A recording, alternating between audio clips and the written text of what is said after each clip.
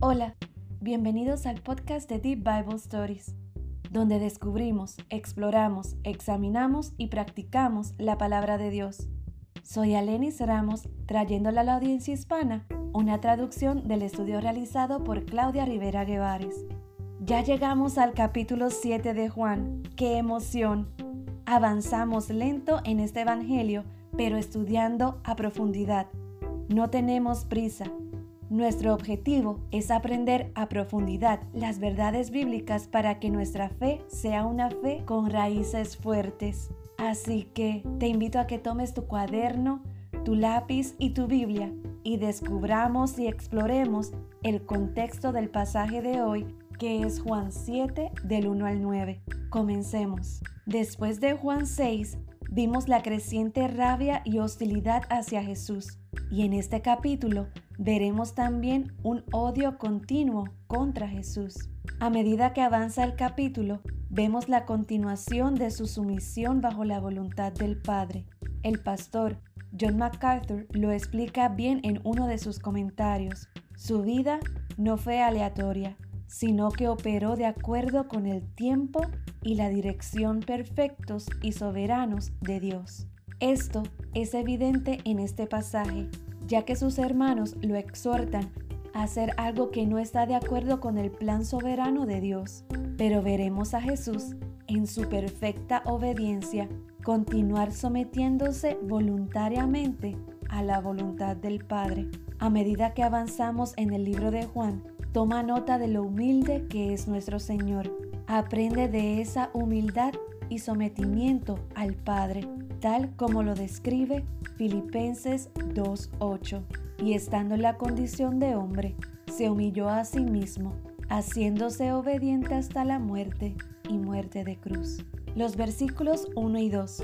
Después de esto andaba Jesús en Galilea, pues no quería andar en Judea, porque los judíos intentaban matarlo.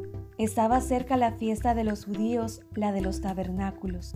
No fue la falta de valor lo que hizo que Jesús se quedara en Galilea, sino la conciencia de los tiempos perfectos de su Padre. Y aún no era tiempo de que fuera arrestado y entregado a los gentiles. Ahora, el versículo 2 nos dice que se encontraban celebrando las fiestas de las cabañas o del tabernáculo, que se celebra el mes de octubre.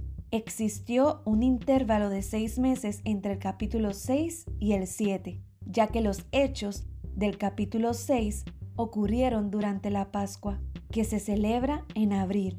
Recordemos que Juan 6:4 dice: y estaba cerca la Pascua, la fiesta de los judíos. Muchos teólogos destacan que Jesús pasó tiempo con sus discípulos enseñándoles el Evangelio, mostrando su amor por ellos. Esto nos muestra la importancia de que los líderes espirituales estén bien entrenados y que el liderazgo no se limita a predicar, sino a pasar tiempo con los discípulos, a vivir con ellos, incluso fuera de las 4 paredes de la iglesia. En la fiesta del tabernáculo, los judíos de todo el mundo construyen frágiles chozas en memoria de su dependencia de Dios como proveedor. Esta celebración se basa en las escrituras de Levítico 23, 33 al 43. Y habló Jehová a Moisés diciendo: habla a los hijos de Israel y diles: a los 15 días de este mes séptimo será la fiesta solemne de los tabernáculos a Jehová por 7 días. El primer día habrá santa convocación. Ningún trabajo de siervos haréis. 7 días ofreceréis ofrenda encendida a Jehová. El octavo día tendréis santa convocación y ofreceréis ofrenda encendida a Jehová. Es fiesta. Ningún trabajo de siervos haréis. Estas son las fiestas solemnes de Jehová, a las que convocaréis santas reuniones, para ofrecer ofrenda encendida a Jehová, holocausto y ofrenda, sacrificios y libaciones, cada cosa en su tiempo. Además de los días de reposo de Jehová, de vuestros dones, de todos vuestros votos y de todas vuestras ofrendas voluntarias que acostumbráis dar a Jehová. La fiesta de los tabernáculos fue un recordatorio anual para el pueblo de que Dios es el gran pastor que ha elegido tabernáculo entre ellos para protegerlos y bendecirlos donde quiera que vayan. Definido por judíos para Jesús. Levítico 23, 39 al 43. Pero a los 15 días del mes séptimo, cuando hayas recogido el fruto de la tierra, haréis fiesta a Jehová por 7 días. El primer día será de reposo, y el octavo día será también de reposo. Y tomaréis el primer día ramas con fruto de árbol hermoso, ramas de palmeras, ramas de árboles frondosos y sauces de los arroyos. Y os regocijaréis delante de Jehová vuestro Dios por 7 días. Y les haréis fiestas a Jehová por 7 días cada año. Será estatuto perpetuo por vuestras generaciones. En el mes séptimo la haréis. En tabernáculos habitaréis 7 días.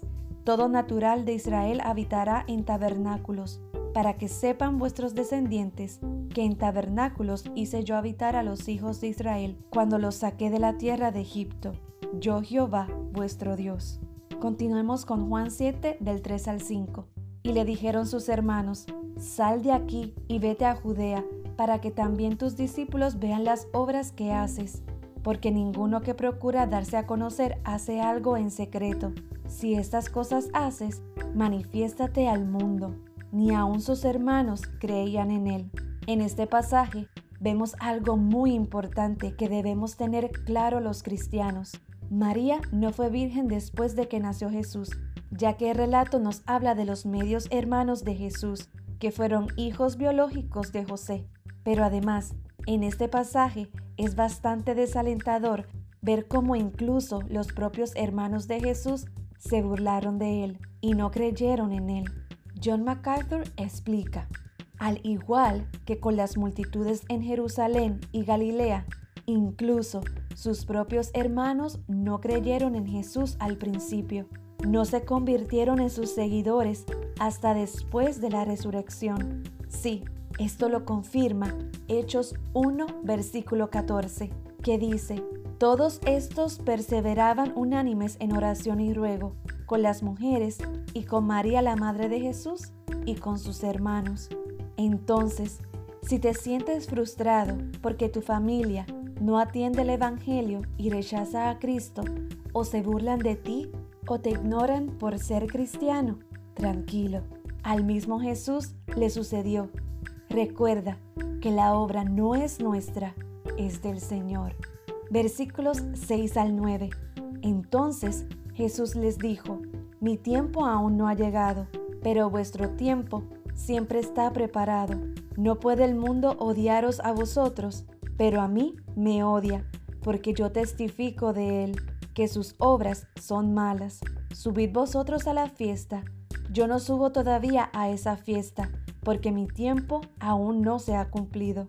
Y habiéndoles dicho esto, se quedó en Galilea. Como Jesús estaba completamente sometido a la voluntad del Padre, el tiempo de Dios, el Padre, era importante. Los hermanos de Jesús no estaban sometidos a la voluntad de Dios de la misma manera, así que cualquier tiempo estaba bien para ellos. Hablaremos de esto en profundidad en el episodio de este viernes. No te lo pierdas.